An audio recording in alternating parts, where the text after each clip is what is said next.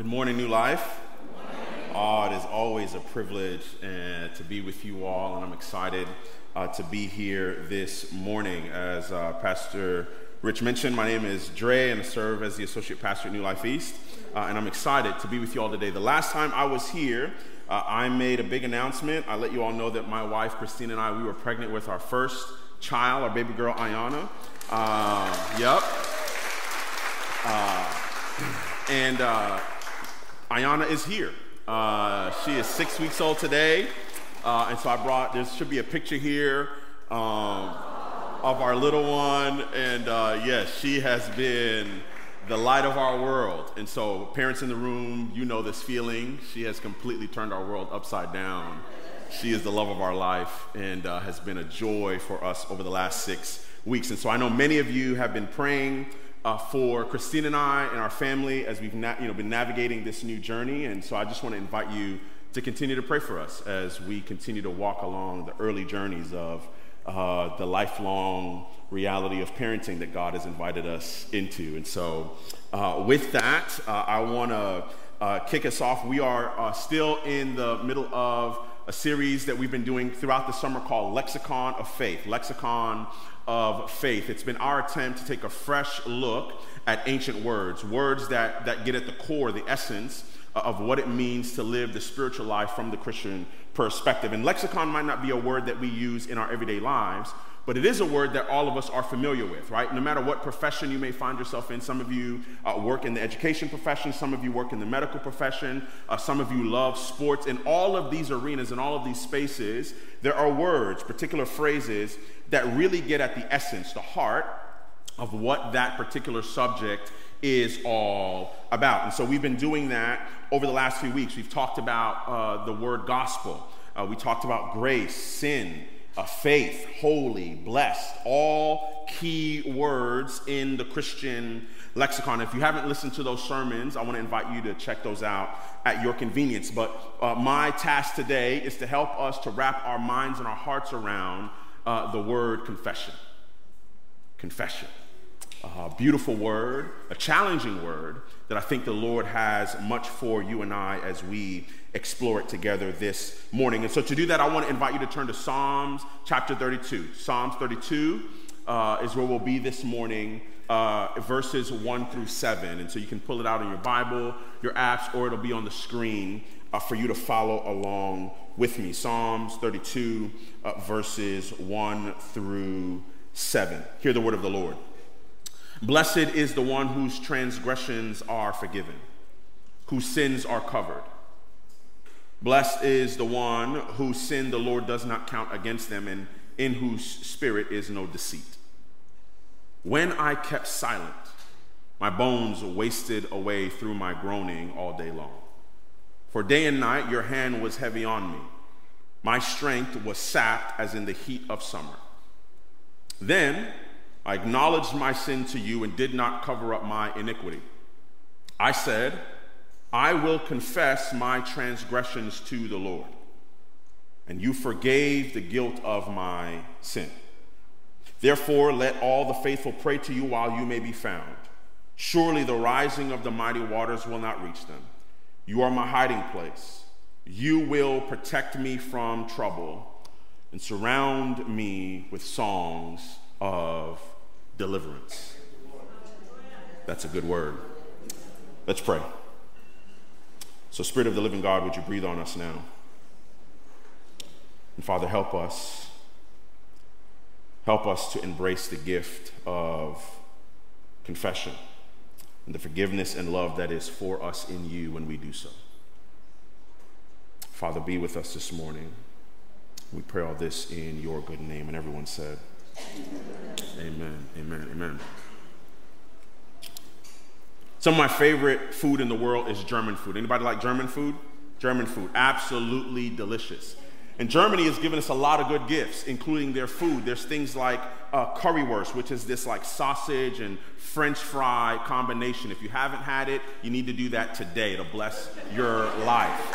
right? Things like sauerkraut, right? Really, really delicious. Bratwurst, right? These are really good, delicious foods that Germany has gifted us. These are good things that have come out of the country and the nation of Germany. Germany, if you didn't know, was also central, very pivotal and key to what we know today as modern science and philosophy and mathematics. A lot of that gets its roots in the country and the culture of Germany. Germany was the birthplace of the Reformation. You and I today are in this room in the way that we are because of Martin Luther and what was birthed out of the Reformation hundreds of years ago. Germany is a fantastic country, a fantastic culture that has produced a lot of good in the world, a lot of beauty in the world, a lot for us to partake in and to enjoy. And yet at the very same time, this same country, this same nation, this same culture has also perpetrated great evil. Throughout the 1930s and the first half of the 1940s, the world saw the rise of the leader known as Adolf Hitler. And with the rise of Hitler also came the rise of the ideology of Nazism. And underneath that ideology of Nazism, the world saw one of the greatest campaigns of human injustice that we have ever seen. Throughout those decades, there were over 6 million plus Jewish men, women, and children that found themselves under the thumb of violence in Nazi Germany. Many of them found themselves abused, psychologically, physically, emotionally, found themselves tortured. Ultimately, many of them were killed, murdered, through all sorts of means. Gas chambers, guns to the head, castration, rape. This, my friends, was one of, if not Germany's greatest failure as a country. That when Germany looks back on its past, it has to look at the reality of the Holocaust and the ways in which that it damaged, significantly damaged millions upon millions of lives, not only in that time, but in the decades ensuing. And when you think about this incredible failure, this incredible injustice, that this nation that produced so much good, this failure that they also produced, the question before us this morning is, how does Germany deal with that? How do they deal with the reality of the Holocaust in their nation's history? How do they deal with this great failure in their history? And Germany, over the years, over the decades actually, has taken some significant steps towards acknowledging, not ignoring, not hiding away from, but confessing the reality of what they did and how it harmed so many lives. Throughout the years, we've seen Germany pause to take what has been described as public rites of repentance around events such as the liberation of Auschwitz and the end of World War II. There's iconography all throughout the country that seeks to memorialize the Holocaust and really to highlight the reality of what took place at that time. All throughout the country, there are these famous stumbling stones, these small brass plaques that tend to be markers of places and areas where a lot of people either lost their lives, Jewish people lost their lives, and many others, or where they found themselves last before they were departed. Germany understood and understands, although not perfectly, that if they are to ever get to the other side of that failure, if they are ever to, as a nation, embrace any semblance of healing, any semblance of restoration, any semblance of being able to move forward in restoration, that it has to begin with them acknowledging their failure. That there can be no healing unless they are willing to confess what they had done. That if they were to ignore the realities of the Holocaust, ignore the realities of the injustice that they perpetuated, that there can be no path towards healing for themselves and others around them. So Germany has chosen to embrace that. And friends, the reality is that we live in a world today that is marked by much good. That when we look at human beings and the human life and the societies that we have built, time and time again, we can see story after story of the capability of human beings to do so much good in the world, to love one another so well. I was at a wedding this past weekend, and the mother of the bride was sharing with me. She lives in Houston, Texas. And she was sharing with me how she just moved into this new neighborhood, and her fence is a little bit leaned over to the side. It's kind of crooked, it's broken a little bit, and it's leaning over into her neighbor's side of the yard. And so her neighbor across the street from her happens to be a carpenter. He happens to work in woodwork. And this neighbor heard about this dilemma with the fence and offered and said, hey, I would love to fix that fence for you. And so this neighbor spent 3 days, 7 hours a day in the heat of Texas. I don't know if you know about Texas summer heat. We're talking about months at 100+ degree weather, right? Not easy stuff. And he stood out there for 7 hours a day for 3 days and fixed the fence and refused to receive any gifts or any money or anything like that. He simply wanted to bless his neighbor. What he told her was, hey, I don't want any of your money. Texans help Texans, neighbors help neighbors. That was the invitation. We do so much good in the world. We see this all around us, but at the very same time, friends, you and I know that while there is much good that we see in the world and that we do in the world, there is also great failure, great evil, sin that exists in the world. We see this through the reality of violence all around our world, through our words and through weapons. We see this through a lack of compassion that we often have in the world and that the world can be marked by, particularly a lack of compassion for the poor and the vulnerable in our world. Impatience, the ways in which we can tend to become easily annoyed and easily angered, especially by people who don't think about the world and share the ideologies that we have. The ways in which greed has so formed our world, this idea of hoarding all that we have and exploiting at all costs in order for great gain. Friends, our world is filled with great failure. We are, another way to put it, under the power of sin. And in many ways, we tend to live out our lives in the ways of sin. I like the way that Pastor Rich tends to define the reality of sin. What is sin? Sin, at its essence, at its core, very simply, friends, is a failure to love. A failure to love ourselves, to love God, and to love one another. And we often fail to love in our individual as well as our collective lives. And the question that should be before each and every one of us this morning is, what are the ways in which sin, a failure to love, what does that look like in our lives? What does that look like in your life? How have you failed to love? How have you sinned in your life? For some of you, maybe it's the ways in which you are impatient with your kids. Had a long day at work, and their constant invitation of questions brings out of you an impatience and a sense of annoyance with your kids. And the way you engage with them and respond to them is born out of this impatience. Maybe for you, it's the ways in which you've been ignoring your loved ones, that you've got more space for Instagram reels than you have for the eyes of your wife or husband. Maybe it's the ways in which you've mismanaged your finances, and the ways in which this idea of greed and self-gratification and self-desire has so formed the ways in which you engage with what you do with your money. You're more interested in receiving than giving out of the resources that God has blessed you with. Maybe for some of you this morning, it's the ways in which the realities of sexuality have formed you in a way to live outside of the desires and the love of God. And maybe for some of us, it's the ways in which we tend to ignore the poor, especially in our city. Walking past our neighbors on the subway with contempt, no sense of their humanity and who they are and the fact that they belong in our world and are deserving of dignity and love. What does sin look like in your life? How have you failed to love this morning, friends? We all have failed to love.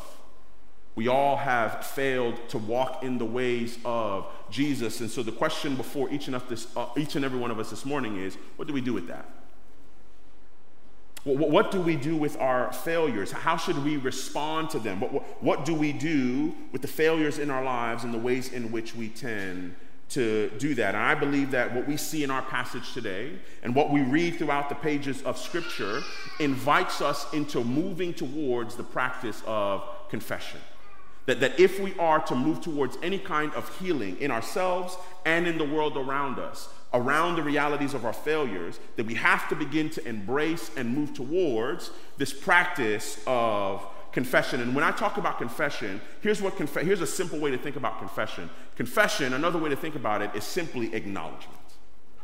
It is a commitment to not ignore, to not hide away from, but to acknowledge our failures, to acknowledge our wrongs, to take responsibility for what we have done. And friends, acknowledging our shortcomings is necessary to experience the full liberation that God intends for us in his forgiveness and his love. But we often fail to move towards this, fail to embrace the gift of confession. It's a challenging reality for many of us, and it's a problem that we face on a regular basis, is the degree to which we are willing to move towards the practice of confession in our everyday life. And there are a number of reasons that keep us away from that.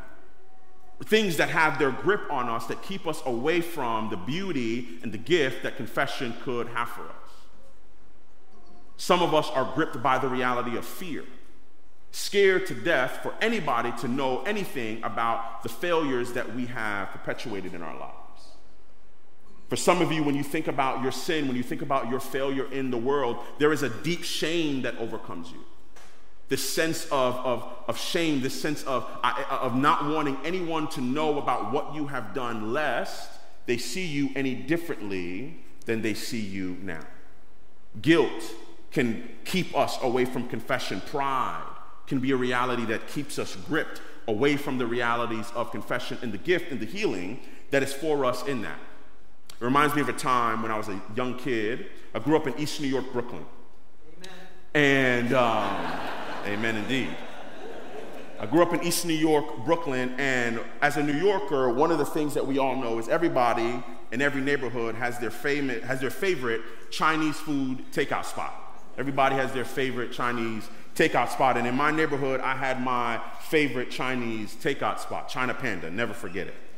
And one of my favorite things to get from China Panda was chicken wings and fried rice. That was my favorite thing to get. And I know some of my brothers and sisters are saying, Pastor Dre, that is not real Chinese food. Forgive me, that's all I knew. That's all I knew. That's all I knew. That's all I knew. But I would love to get my chicken wings and my fried rice from China Panda. And one day, my older brother, he bought some food, some chicken wings and fried rice, and he brought it home and he ate some and he put it in the fridge, and I was playing my video games, and all of a sudden I got hungry. So I decided, let me check the fridge. I wonder what's in the fridge. And so I opened the fridge, and lo and behold, the blessings of the Lord were upon me. And there was a plate of chicken wings and fried rice with barbecue sauce and ketchup on the wings.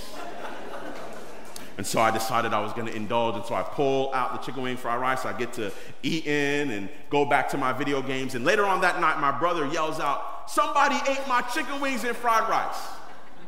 And so he tells my mom and dad that his chicken wings and fried rice were missing. My mom and dad call my siblings out to the living room, and they begin to ask us, "Hey, who ate Ricky's chicken wings and fried rice?" And in any typical household with multiple siblings, my baby brother, Corey, he says, "Daddy, it wasn't me, it wasn't me, it wasn't me." My middle brother, Omar, is looking like, I don't know what is going on right now. And of course, me, the culprit, I'm standing there trying to put on a poker face with no intention of confessing to eating these chicken wings and fried rice. And in that moment, friends, I never forget it. As much as my dad would invite and was trying to get us to, and particularly me, because I was the culprit, to confess, hey, I did that. I failed to love my brother. I took something that didn't belong to me. Friends, I was so overcome with shame. I was so overcome with fear. What would my dad do? What would my brother do? And that fear and that shame that I had had me in this place of agony. And I just couldn't get myself to confess, couldn't get myself to acknowledge, couldn't get myself to admit. And that kind of grip, that kind of grip that fear and shame and pride and guilt can have over us, friends, can keep us away from the kind of healing that God wants for us. I didn't trust in that moment that if I were to confess, that I would be met with love.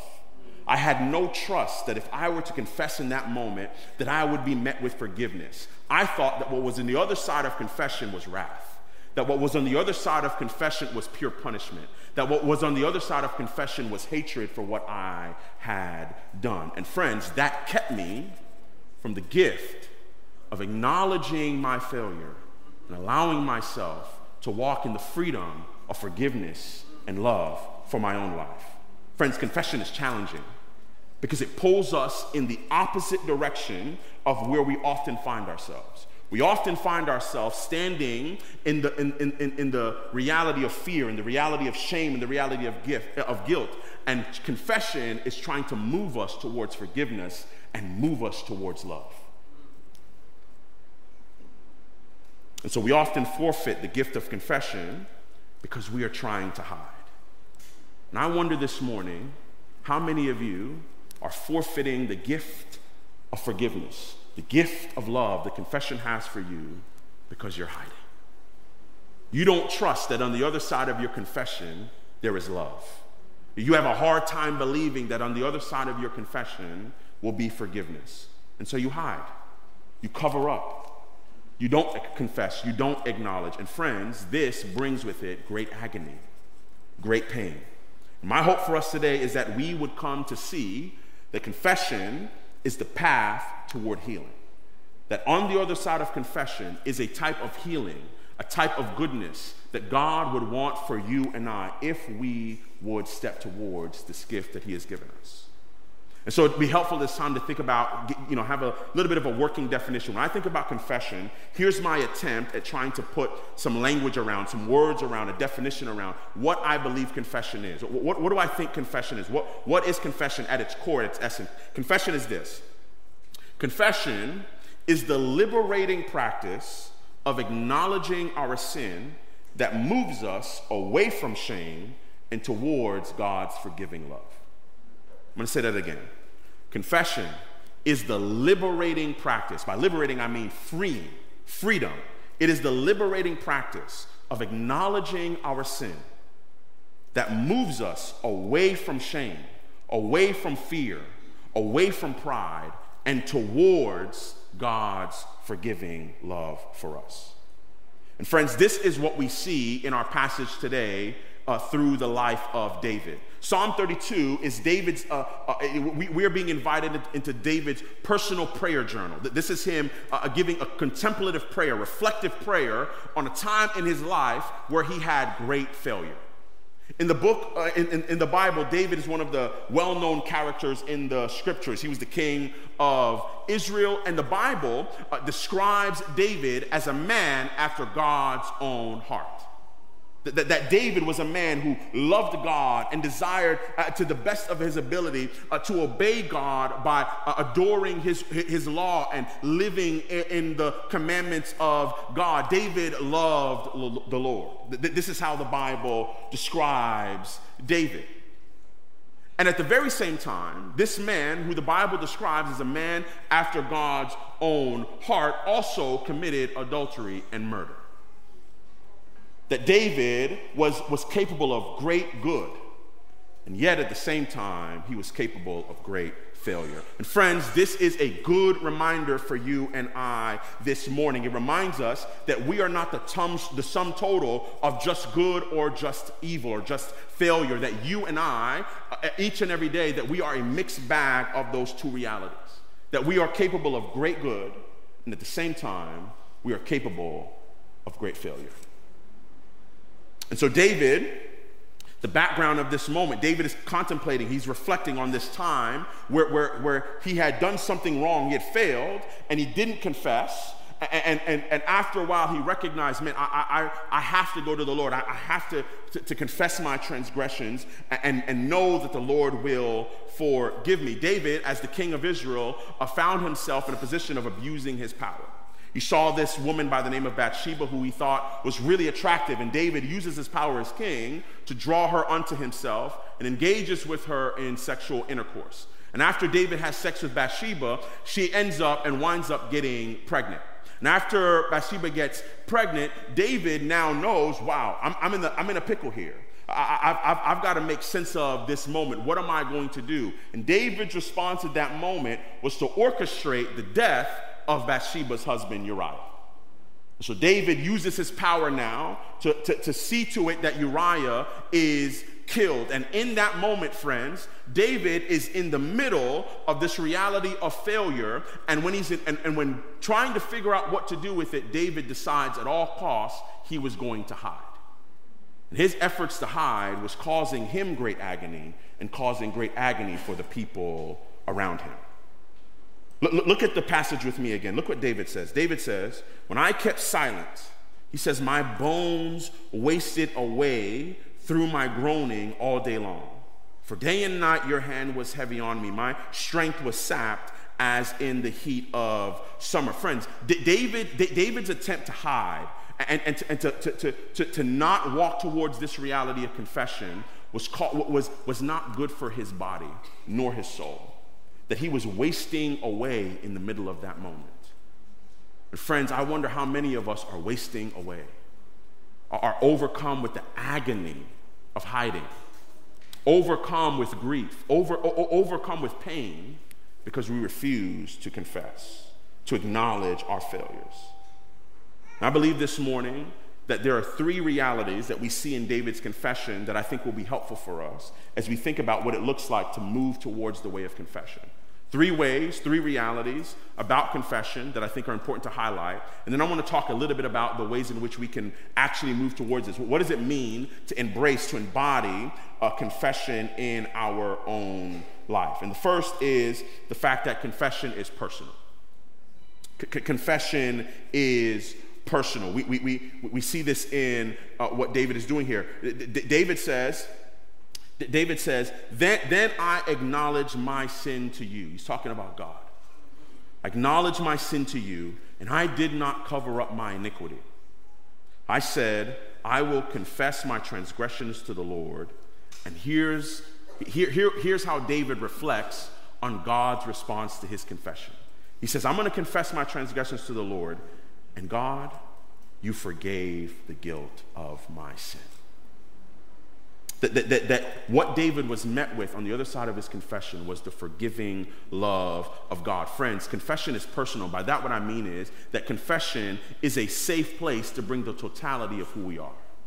That we can bring all of our success and, most importantly, our failures to God. That God wants to know the sum total of who we are and what is happening in our lives. God has made a way for you and I to connect with him personally. You are his child, and he longs for you to draw to him as he draws near to you. It reminds me of a reason why I believe counseling, right? Going to see a professional counselor and being able to engage in counseling, to share the challenges that we're facing, the things that are deeply aching our souls. The reason why I think that kind of a space is so powerful is because of how personal it is. When you go to a counselor, you know for the most part that in that moment, this is a safe space for me to bear the full reality of my soul. That when I expose all of who I am and all of what is happening on the inside of me, that I will be met with love, that I will be met with patience, that I will be met with forgiveness. There's a level of trust in that moment that really embodies us and enables us to be able to freely confess. And friends, what confession is inviting you and I into is to go see the divine counselor. It's to go see the God who loves us and to bear the full weight of who we are, failures and all, and trust that we will be met with forgiveness and love. Because here's the reality, friends. We cannot be fully loved unless we are fully known. We cannot be fully loved unless we are fully known. And many of us are keeping ourselves from the full love that God would want to pour out on us because we are hiding parts of ourselves. We are seeking to cover up parts of ourselves, particularly our failures. But what God says is, I want you to expose your failures to me and trust that on the other side of that confession, on the other side of you acknowledging your failure to me, you will be met with my love, my forgiveness, my mercy, and my grace for you. Friends, that is the invitation that confession has for you and I this morning. That confession is an invitation to the love of the Father. But not only is confession personal, but confession is also communal. Confession is communal. Here's what I mean by that. That there is a corporate nature to confession. That we confess as a collective and within a collective. That we do this each and every week. We did it this morning. That when we pray our prayer of confession, when we pray our prayer of generosity, that's not just a ritual tradition. That is us trying to orient our lives around the collective practice of confession as the community of God, of raising up our voices and acknowledging our failures as a collective body to God and to one another. Confession is communal because Christianity, friends, is not a solo endeavor. At the core of Christianity, it's being fueled by this reality of community. That God has drawn us to himself. That there is a personal relationship that we have with God. And the gospel, at the core of it, is that God is not only drawing a people unto himself, but he is forming a brand new people. That he is forming a new nation. That he is forming a new kingdom. That there is a communal reality to the kingdom of God. And friends, confession, the practice of confession, is embodied in that communal reality. That this interconnectedness around that. But it can be difficult. It can be difficult. Because confessing in community, oftentimes, we have to think about the ways in which, how are we met on the other side of that? Hear me, friends. I'm not saying to go confess to just any and anybody, right? Many of us have confessed our sins in trust. We've moved towards that and been deeply wounded and harmed by others because of that. Some of us have bared our souls to friends, to family members, to pastors, and have been betrayed deeply.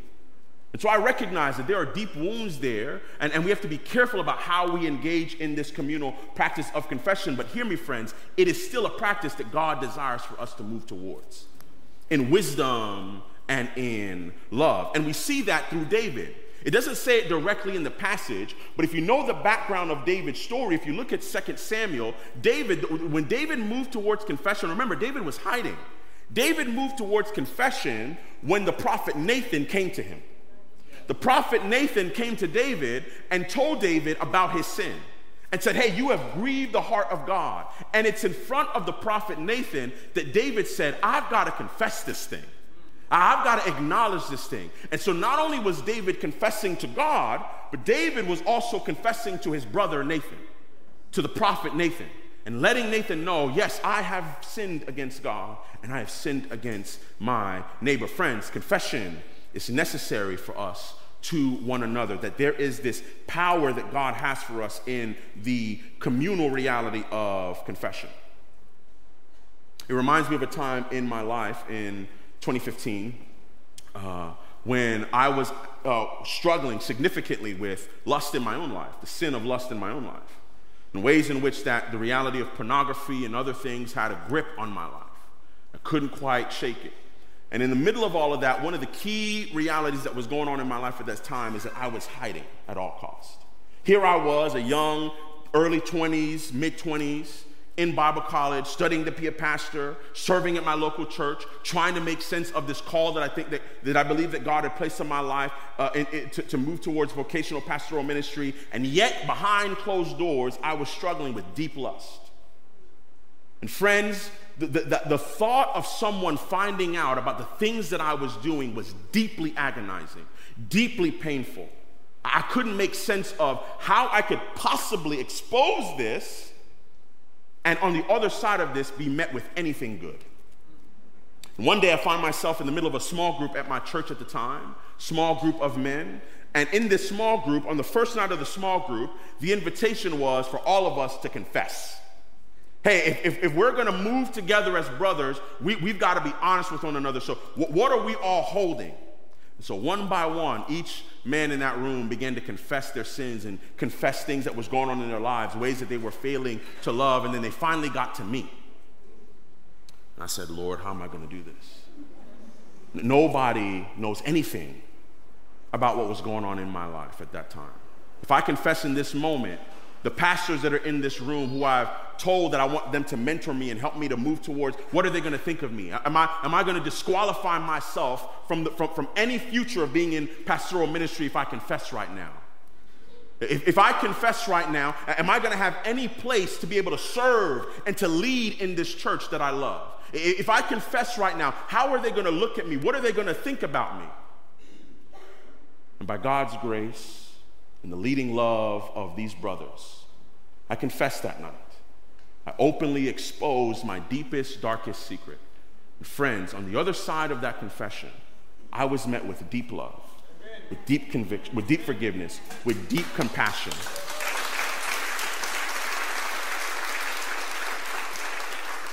And friends, that was the beginning of my journey towards healing, the beginning of my journey towards overcoming. It began with me acknowledging my failures, and not only acknowledging it to God, but acknowledging it to community. Because friends, I had been trying to figure this thing out on my own, but because of the love of a community that not only heard my confession and met me with love, but lovingly came around me and helped me to put some practical steps around how I can begin to get victory over sin in my life, I was able to begin to walk in the fullness of the love of God for me. And so friends, confession is communal, and it's important that we engage in confession with one another. I love how Richard Foster encaptures this. Richard Foster is an author, and he says this about confession in a communal sense. He says, confession is a difficult discipline for us because we all too often view the believing community as a fellowship of saints before we see it as a fellowship of sinners. But if we know that the people of God are first a fellowship of sinners, we are free to hear the unconditional call of God's love and to confess our needs openly before a brother or sister. We know we are not alone in our sin. The fear and pride that cling to us like barnacles cling to others also. We are sinners together. In acts of mutual confession, we release the power that heals. Our humanity is no longer denied, but transformed. And friends, there is a transformative power that God wants to release in our lives through confessing our sins to one another. Confession is communal. But we also see that confession is good for the soul. It's good for the soul, friends. Remember, David said, my bones were wasting away. That his body, he was holding all of this in his body, and it was having deep effects on his physical state and his spiritual state. That his life was wasting away as he was trying to hide away from the sin. But in his confession, friends, David found love. David found forgiveness. David found blessing. Look again at how he opens up the song. He says, blessed is the one, blessed.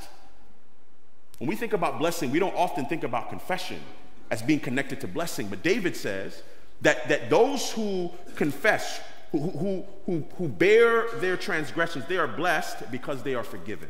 Blessed is the one whose transgressions are forgiven, whose sins are covered. Blessed is the one whose sin the Lord does not count against them, and in whose spirit is no deceit. Friends, in confession, we find healing. That the pain that we are holding deep in our spirit, deep in our soul, that the healing that God wants for you and I is found in our ability to engage in the practice of confession. It's like that family member who just, every time you try to invite them to go to the doctor, they say, I don't want to go to the doctor because if I go to the doctor, then they're going to tell me I've got cancer. If I go to the doctor, they're going to tell me I've got high blood pressure. If I go to the doctor, as long as I don't go to the doctor, then I won't have high blood pressure. No, you have high blood pressure. Make no mistake about it. You have high blood pressure. You just need the doctor to confirm it and begin to prescribe some diagnosis that can move you towards healing. And many of us are like that family member. Well, if I don't say anything, then it'll go away. If I don't deal, and friends, that is not the path to healing. That we have to acknowledge, we have to confess. And in that acknowledgement, in that confession, we can begin to move towards this healing that God has for our souls, this healing balm that he has for us. And so the question now is, how do we move towards confession? What are ways that we can begin to embody that? What can we do to begin to really live out the practice of confession in our own lives? Three ways that I believe that we can move towards the way of confession. 3 ways. The first is to grieve. That, friends, to move towards confession, we have got to have a healthy emotional response to our failures. That when we think about our sin and the ways in which our failures harm ourselves, the way in which they harm God, and the way in which they harm one another, that should bring a healthy grief, a sorrow over our sin in our lives. And many of us are so stuck in pride and don't want to really deal with the realities of the ways in which our failures are affecting us and affecting those around us that we refuse to grieve. We refuse to properly acknowledge the depths at which our failures can bring pain to others. Friends, where are you failing to grieve this morning? Where have you sort of brushed aside your failures, brushed aside your sin, and not really come to grips with the deep grief of your sin? Friends, it is our sin that brought Jesus to the cross. It is our sin that had him nailed in shame on that cross. It is our sin that shed his blood that day. Our sin brings deep pain. The Bible says that the wages of sin is death. That on the other side of sin is death. Friends, when we think about our sin, when we think about our failures, that grief should be an appropriate response that we have towards it. And that grief is the beginning of us being able to not only recognize the deep pain of our sin, but move towards acknowledging it in the world around us, to God and to one another. Which leads me to my second point, acknowledge. We have to grieve our sin, and we have to acknowledge our sin, friends. And if we're going to move towards confession, it requires that we not hide from our failures, but that we acknowledge our failures, that we recognize and take full responsibility for our failures to ourselves and to one another. And many of us, in our lack of acknowledging our failures, we are impacting negatively our relationships. I wonder how lack of acknowledgement in your life is impacting your relationships, impacting your relationship with your kids, refusing to acknowledge the failure that you had of not loving them well, of refusing to acknowledge your failure to your spouse, to your friends. Friends, this morning, God's invitation to us is to acknowledge our failures, to confess our sin, so that we can experience the healing love of God for ourselves and bring that healing love to those who we have harmed. And lastly, friends, the invitation is for us to receive. That we have to grieve our sin, we have to acknowledge our sin, but friends, and to move towards the way of confession is to receive the forgiveness and the love of God that is for you and I today. That to confess requires deep trust. That we have to trust that on the other side of our acknowledgement, on the other side of our confession, the love and the forgiveness and the mercy and the grace of God is for us. That the promise of God, that we believe it to be true, that if we would confess our sin, God would be faithful to forgive us. And many of us, that place of trust, we find it very difficult.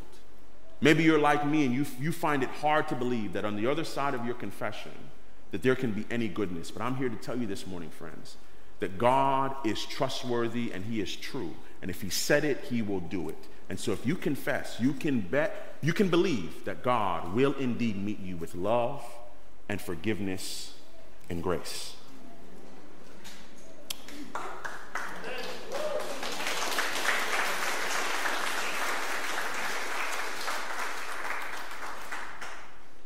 And so, friends, I want to remind us this morning That confession brings joy and not shame. That confession brings life and not death. And here's why. Confession is a place of joy and it is a place of life because Jesus has already taken on the cross of death and the cross of shame. The scriptures tell us that for the joy set before him, he endured the cross, he endured death, and he despised the shame of being nakedly hung on a cross as a public spectacle on our behalf. That Jesus took on our shame, that Jesus took on our punishment of death, and in doing so, through confession, has the gift of life, the gift of joy, the gift of love, and the gift of forgiveness for you and I. Friends, confession shows us the greatness and the goodness of our God. Bernard of Clairvaux, he says it this way: to shame our sins, he blushed in blood. He closed his eyes to show us God. Let all the world fall down and know that none but God such love can show. Let's pray together.